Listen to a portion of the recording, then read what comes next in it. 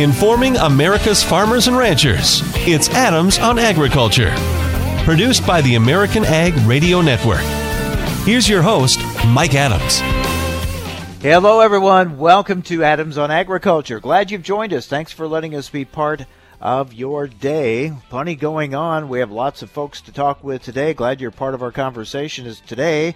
We're going to talk with Geoff Cooper, President and CEO of the Renewable Fuels Association. The House Biofuels Caucus met yesterday. They had kind of a virtual town hall looking at the state of the ethanol industry. We'll talk about that with Geoff Cooper. Also look at ethanol sales into Mexico and just get an overview of the industry. As we get ready for the official start of USMCA next month, there are already problems and concerns being raised, including by the dairy industry. We'll be talking with the National Milk Producers Federation about some of their concerns with Canada before USMCA ever kicks in.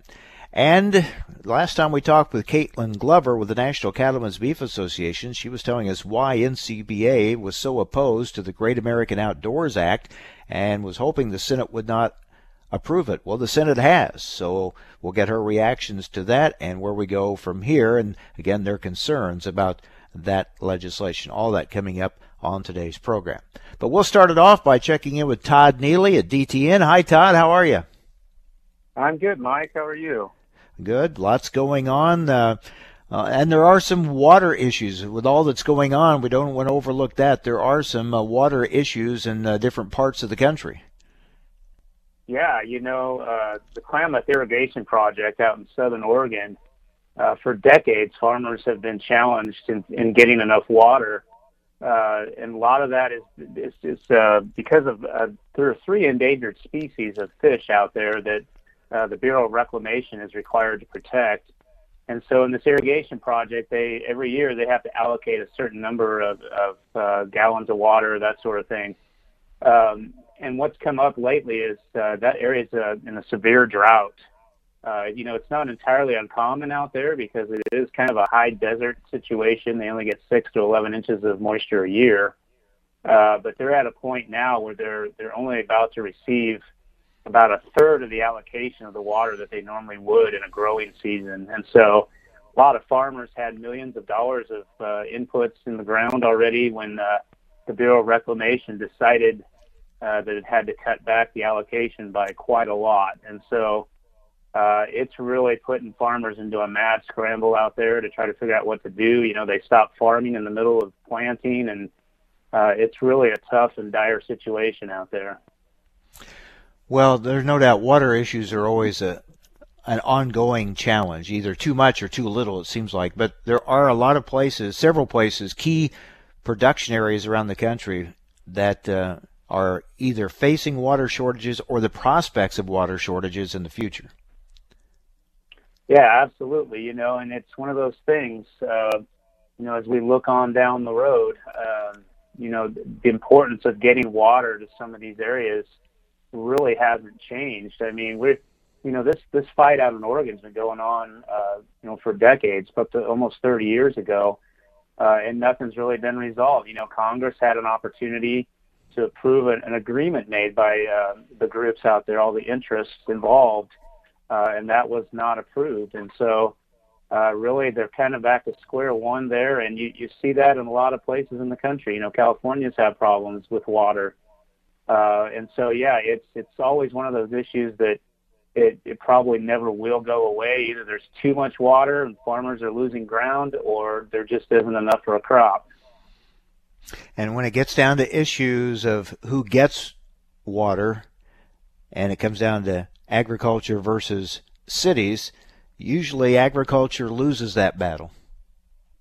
Yeah, they really do. I think we've seen over the years, farmers have been driven out of certain areas, certain regions of the country as, urban sprawl moves along. And it definitely raises a ton of issues. And it's one of those, and it's such a local issue too. Every state has a different situation. And it seems in many respects the federal regulators and federal lawmakers have really been hesitant to do a whole lot about it. The West is really in dire need of different infrastructure projects for water. I think they're working through Congress trying to get some of that done. The president's even expressed interest in getting some of that done. And so we'll wait and see. But there's definitely, these issues are just not going away. Meanwhile, I know you've been covering and watching what's going on in various states on these so-called ag-gag laws. Bring us up to date.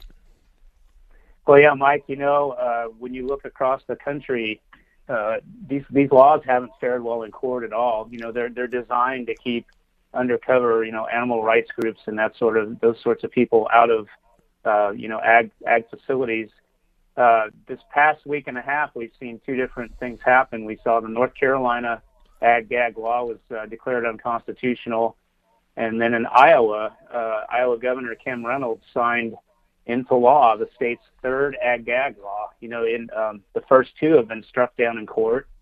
And so Iowa continues to try to, thread the needle and find a law that will actually make its way through a court argument. And right now, the history isn't so good. There are very few of these laws that have survived court challenges. And so we'll see where that goes, but it's definitely an issue. These ag facilities have been subjects to undercover filming and a lot of things, and it's really painted a bad light on the industry. Coming up next, we're going to talk with Geoff Cooper with the Renewable Fuels Association, waiting to see what some of these blending volumes are going to be for ethanol in the year ahead, and concerns still ongoing about these small refinery exemptions. Yeah, Mike, one report that we've heard is that EPA's proposal, which I think is probably going to come by the end of this month, maybe a little later, they're apparently going to start taking steps to reinstate the 500 million gallons that were lost in what a court ruled were illegal waivers back in, I believe, 2017. And so there's a chance that might be in this proposal. At least there's talk that it's going to be like two-year kind of a thing, that where we'll do 250 million one year and 250 the next. And so I guess we're kind of waiting to see, but EPA is still very silent about the whole small refineries exemption issue too. And so that's a big thing we're still waiting to hear more about. On those increased volumes, or getting some of those lost volumes back, I think we'll almost take a position we'll believe it when we see it, right?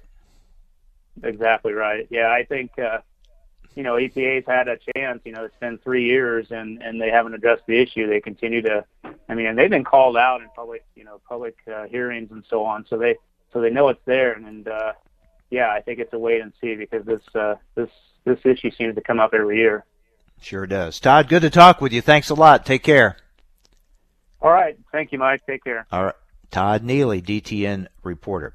Just want to mention, tomorrow we're going to talk about the dicamba issue with Darren Kopic, President and CEO of the Ag Retailers Association. His thoughts on the EPA position on defending their allowing the existing stocks of those dicamba products to go ahead and be used, and the legal battle that's going on between EPA and the Ninth Circuit Court. We'll talk about that on tomorrow's program. But up next, an update on biofuels, the ethanol industry, with Geoff Cooper, President and CEO of the Renewable Fuels Association. Stay with us. You're listening to AOA.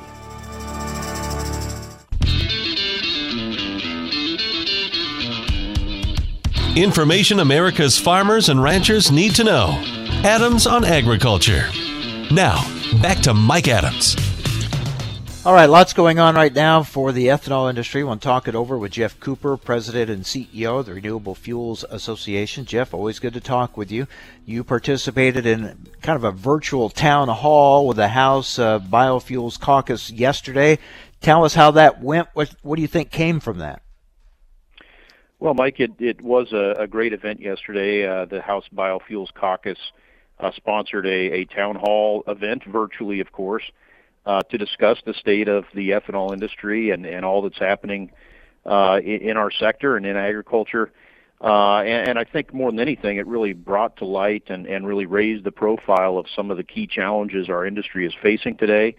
We were already dealing with some very difficult market conditions before COVID-19 came along. And of course, the pandemic has just been devastating to the industry. So we had sort of a double or triple whammy that we've been dealing with in our industry.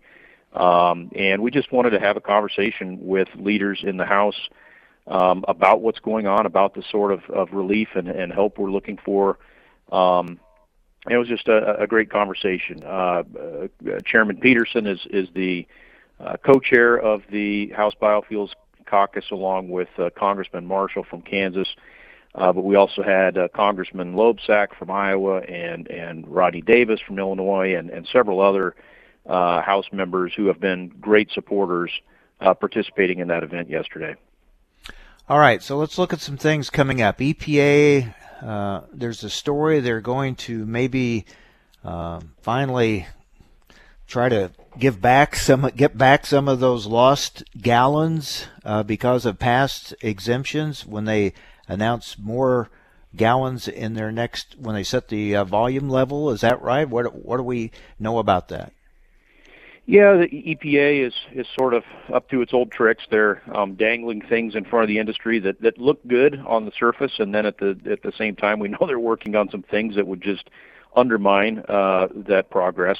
But yeah, we had a court decision from 2017 where RFA and a number of other groups took EPA to court, and again, this was the Obama administration EPA because of their improper use of a waiver of the RFS in the 2014, 2015, and 2016 RFS compliance years. The court found in our favor and said, yes, EPA, you acted illegally and you need to restore at least the lost demand from 2016, which was 500 million gallons. EPA has been dragging its feet for 3 years on giving back that 500 million gallons, and we're hearing now that they do have a plan to restore that 500 million gallons, that they would split it in half and add 250 million gallons to the 2021 RFS and the other 250 million gallons in 2022. But again, until the concrete is dry on those plans, we are always skeptical of anything we hear about EPA doing something helpful for the industry.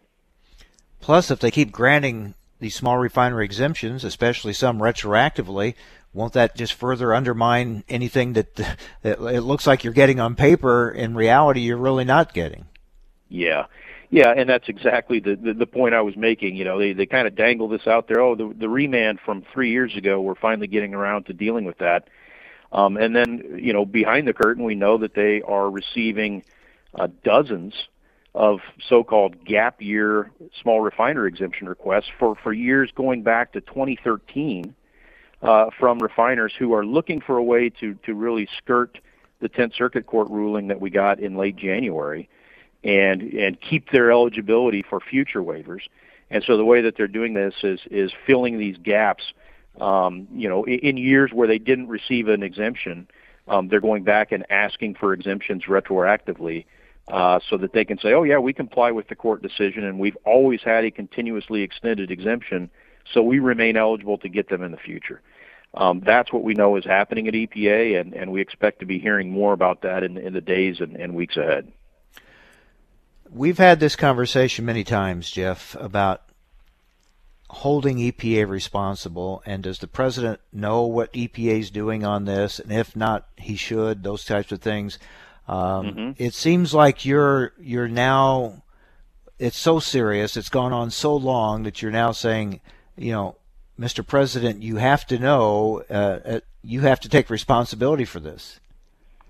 Well, yeah, and I think you're seeing that broadly. Senator Grassley just the other day said if EPA ends up accepting, granting these gap year petitions, not only will this administration be taken to court again by farmers and biofuel producers, but Mr. Grassley said, President Trump would be risking support in Iowa and other Midwestern states. So I do think there is broad recognition that this stuff could be the straw that breaks the camel's back in many states that are already kind of in play. And so, yeah, there definitely are political ramifications. We're beginning to see evidence of that in some of the Senate races. And so, yeah, we're just, calling on supporters of the industry and farmers out there to make sure that their elected officials understand just how important these issues are, and that they do have, decisions on these issues have ramifications. We're talking with Geoff Cooper, President and CEO of the Renewable Fuels Association. Geoff, we've seen a story about selling ethanol into Mexico. Bring us up to date on that. Yeah, we are seeing some progress in Mexico. There is evidence of increased shipments of ethanol going into Mexico finally. It's in the form of blended E10, so it's crossing the border as finished fuel already, which is fine. That's great. Whether it's in as E98 or E10, we're just happy to see gallons moving that direction. We expect to see that continue and to expand in the years ahead. We do still have some legal matters we're working through in Mexico to more broadly open that market. But I think it's a good sign, and I think the Mexican marketplace is really beginning to realize and understand the benefits of using more ethanol economically, but also environmentally, and helping clean up some of their air problems down there. So that is good news, and we could use all the good news we can get right now. What is the potential there for that market, and is this kind of a surge right now, but it could back off, or do you see that as a growth market? Well, we do see it as a growth market. Mexico is about a 15 billion gallon per year gasoline market, so it's about the same size as California in terms of how much gasoline they consume every year. So obviously, if all of that was E10, that'd be a 1.5 billion gallon market for ethanol. Today, they're blending, 100 to 200 million gallons, maybe that much. So there's lots of room for growth. Right now, the Mexican market is meeting most of their octane needs using MTBE, which of course is a compound that has been banned in most states in the U.S. We don't use it in our market because of its human health effects. So we do see a real opportunity for ethanol to continue to displace MTBE in the Mexican market, just as we did here in the U.S. And there's, I think opportunities. The Mexican government and industry is very interested in building their own domestic ethanol production industry and assets, and we're working with them on that as well. So, we do see a lot of opportunity south of the border in the years ahead. Okay, real quick, where are we with our industry as far as getting back up and going, bringing production back online? Where are we? Well, we do continue to see recovery, Mike. We've actually had 7 straight weeks now, after we saw yesterday's data, 7 straight weeks of gradual kind of incremental increases in production. So plants are coming back online. At the low point in late April, we had 80 facilities. So about 40% of the ethanol plants in the country were fully shut down.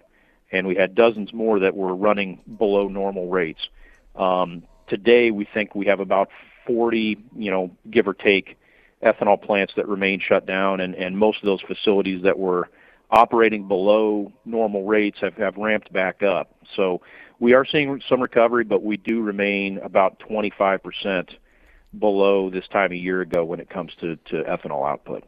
Yeah, still a long ways to go. Geoff, thanks for the update. We'll stay in touch. Appreciate it. Thank you, Mike. Take care. All right, Geoff Cooper, President and CEO of the Renewable Fuels Association. USMCA, remember when we talked a lot about that? It's not just a deal that's been put to bed, done, completed. It has to actually kick in, which starts next month. But already there are some concerns being raised about it. You're even hearing it from the president. Well, there are some groups like the U.S. dairy industry that have some concerns as well. We'll talk with the National Milk Producers Federation about it next here on AOA. Stay with us.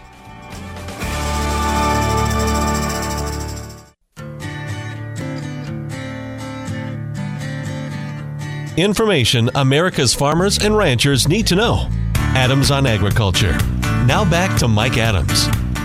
USMCA about to kick in next month, but there are already concerns being raised even before we get the official start of it. Some of those concerns being raised by the U.S. dairy industry. Joining us now is Jaime Castaneda. He's Senior Vice President for Policy Strategy and International Trade for the National Milk Producers Federation. Jaime, good to talk with you again. What are your concerns about what Canada is doing as we get ready to officially start USMCA? Morning, Mike. And can you hear me okay? Yep, sound good. Great. So we know for years that Canada will always try to undermine any agreement that we have had. I mean, they have done that since way back when we negotiated the first U.S.-Canada Free Trade Agreement in 1988. So the agreement is not even enforced, and which will enter into force in July 1st. And the Canadians have already issued an administration of the new market access that we're going to have. That market access is given through something that is called TRQs, tariff rate quotas, which is a small amount of product can come into the country with low duties or no duties. The way that actually the Canadians have issued this administration of these TRQs is that 85% will go to processors, those that actually are competing with us to sell anything into the Canadian market at the retail or food service. So obviously we have significant concerns because the Canadian government has used this system for other trade agreements, and in fact, in USMCA, there's a specific provisions to prevent this from happening again. In previous agreements, whether it's the famous CPTPP, which it was TPP without the United States, the filling rates of this quota, so the amount of access from the total amount that was available, is minimum. It's actually only about 5%. So obviously, the Canadian government is doing whatever they can to prevent us from gaining the new market access that it was negotiated under this agreement. Yeah, because while not a perfect deal, one of the goals of USMCA for the dairy industry was to get greater access into that Canadian market, right? So you're saying these TRQs could keep that from happening, and the full benefit of USMCA for the U.S. dairy industry might not be realized. Right. There were two main issues that we pushed extremely hard for the U.S. government to negotiate. The elimination of Class 7 and Class 6, that you remember, it was that type of scheme that the Canadians created in order for them to actually keep supply management, keep high prices, but at the same time be able to dump skim milk powder into the world markets, undermining the prices. So that part of the negotiation was the elimination of that, and we'll see what happens. They have 6 months to eliminate that program, and we'll see what they do and what they replace it with. With the other part was to actually gain much more access. At the end, we got about 3.6% of the domestic market. Even though it's small, we wanted to actually have at least 10% of the opportunity to sell that. If you look at, for instance, cheese, at year 6 of the agreement, this year is year 1, next year will be year 2. In year 6, the total amount of cheese would have been 12,500 metric tons. So it's not peanuts. It is an interesting amount, especially if you are able to sell to the food service and retail. However, that is not an interesting amount, or that amount will never be accomplished or achieved if actually that is only imported by processors that are importing perhaps the lowest quality cheese. Of course, all our cheese is good quality, but you know what I mean, low value product. So the concern is you may not realize these what we thought would be gains, progress made in moving dairy products into Canada unless these issues are addressed. We're talking with Jaime Castaneda, Senior Vice President, Policy Strategy and International Trade for the National Milk Producers Federation. So Jaime, our trade rep, Robert Lighthizer, has been appearing before Congress talking about trade issues. Have you talked with the trade representative's office about this, and if so, what's their response been? Yes, we have. And of course, we're working very closely with our partner, the U.S. Dairy Export Council, on bringing all these issues into the U.S. government.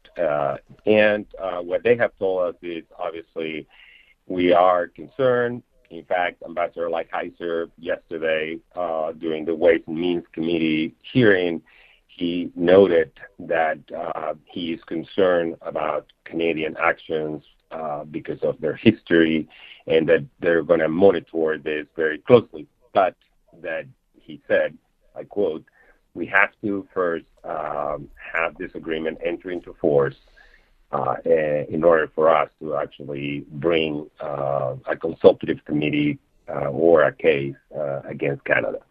So we certainly are building already a memorandum, a paper to provide to USTR that will show all the provisions that, in our view, the Canadian government has already undermined the USMCA. Just reminds us and brings to our attention that even though we have a trade deal in USMCA, that doesn't mean all these issues just immediately go away. There's still going to be a lot of things to work through.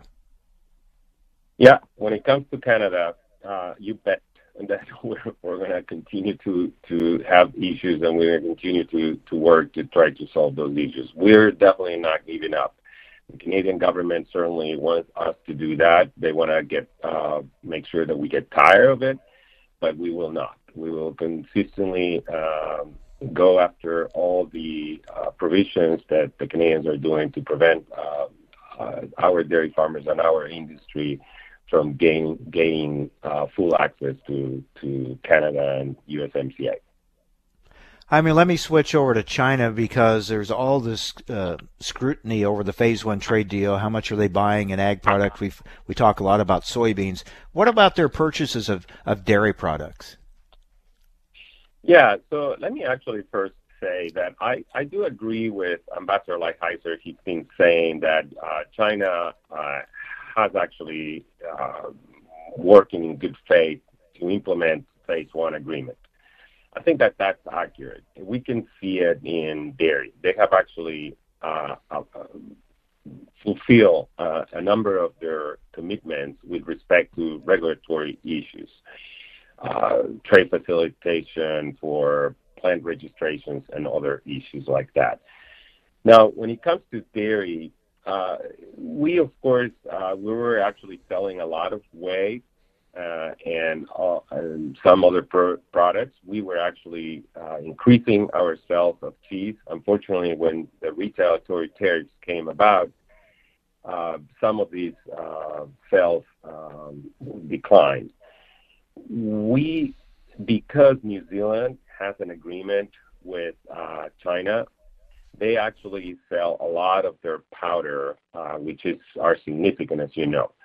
We are selling a little bit less than we normally have sold before the retaliatory tariffs, but what we expected was that China will start buying a lot more dairy from us.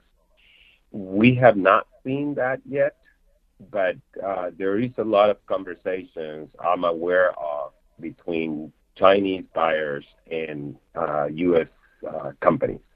So my hope is that we're going to see an increase of sales of U.S. dairy products, especially in the last quarter of this year. Cross your fingers. Yeah, we'll keep a close watch on that. Overall, your thoughts on dairy exports during COVID-19, the trade issues that we're dealing with? Well, we had actually a couple of months that were better than expected, especially April. We thought that actually that was going to show a decline. It had some loss on the cheese side, but I think on everything else looks fairly good. Now, the May numbers are not coming until July. That, I think, is going to be critical. We know, very well that Mexico is our largest market, and we have had some issues into Mexico. But I think that hopefully we're going to be able to compensate any loss from Mexico demand to other markets. I think, again, full recovery of Mexico and opening China and some of the Southeast Asia countries, I think are going to show that we're going to do very well. All right, Jaime, thank you very much. We appreciate it, and we'll watch this situation with Canada closely. Thank you so much. Thank you so much, Mike. Talk to you Take soon. care. Bye. Jaime Castaneda, Senior Vice President, Policy Strategy and International Trade for the National Milk Producers Federation. Well, the Senate passed the Great American Outdoors Act. NCBA not happy with that. We'll talk about it next on AOA.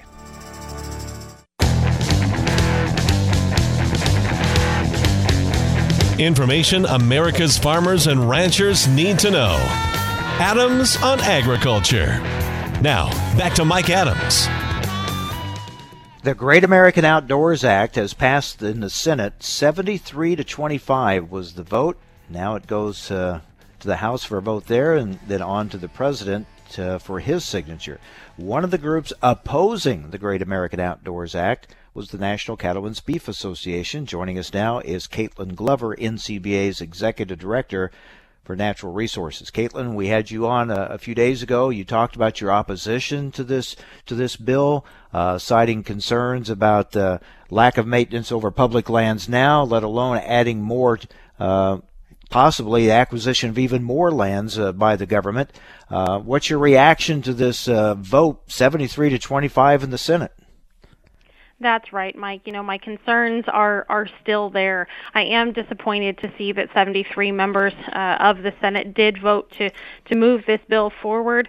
We're expecting the House to have a vote here as early as next week, but that doesn't erase the problems. Just because you want to move something forward because it feels like a good idea doesn't necessarily mean that it's going to play out. There was bipartisan support for it, so obviously, a lot of members of the Senate feel that this is a good step forward. Why is there such a disagreement here, do you think? Why do you disagree with this feeling that this would be a good step for the country? Well, and that's just what it is, Mike. It's a feeling, right? With a name like the Great American Outdoors Act, that evokes the feeling of taking your kids to Yellowstone or looking at these wide open spaces that you want to preserve across the American West. But the feeling ends there, right? It's the devil is in the details, and the practical implementation of this bill is really the place where we have those concerns. Paying for this bill, paying for not only the deferred maintenance on the assets the agencies already own, and then adding more assets to their portfolios, that's a financial concern. And that money is going to come out of the pockets of the average American taxpayer well into the future. We also see the problems like we talked about a few days ago about these acquisitions taking lands, taking acres off of the tax rolls in these rural counties. So there are economic impacts in the counties as well. I understand why so many members want to set up a good future for our parks and for our BLM lands and our forests.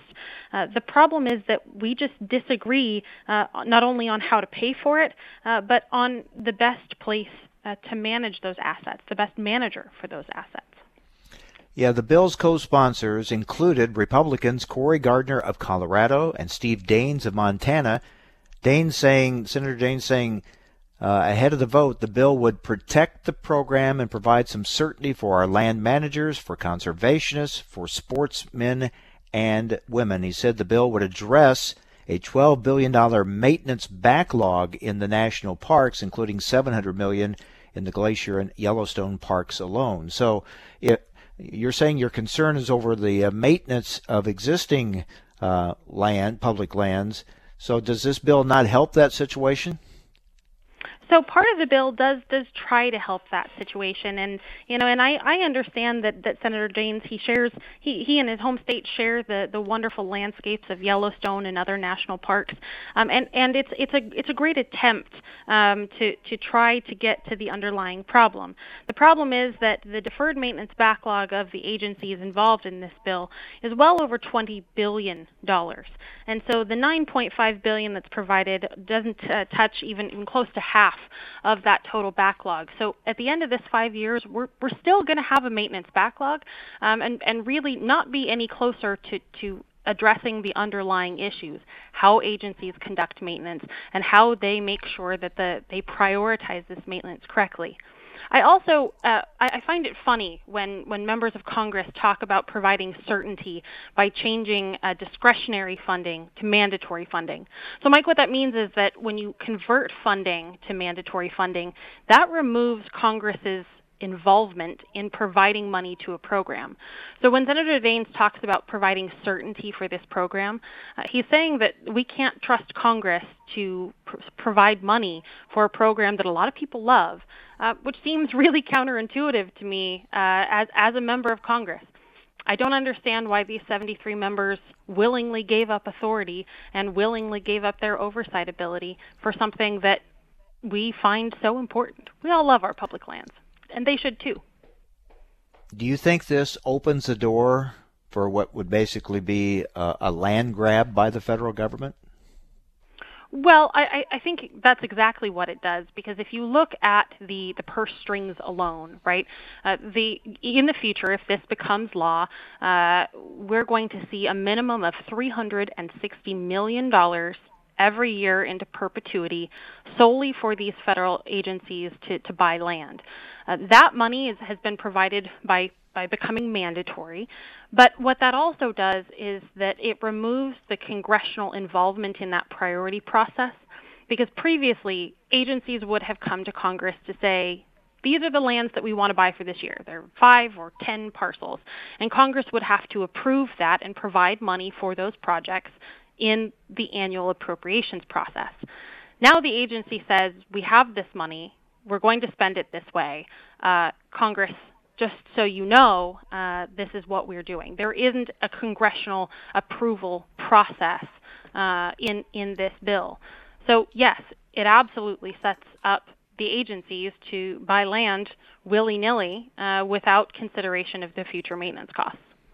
You think this will pass in the House?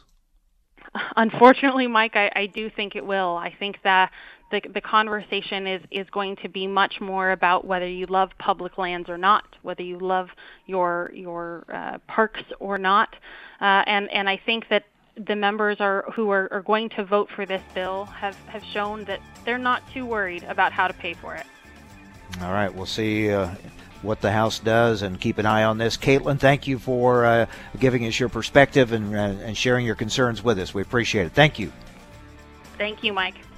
Kaitlyn Glover, Executive Director, Natural Resources for the National Cattlemen's Beef Association. That wraps it up for today. Thank you for being with us. Stay safe, stay well. Join us tomorrow on AOA.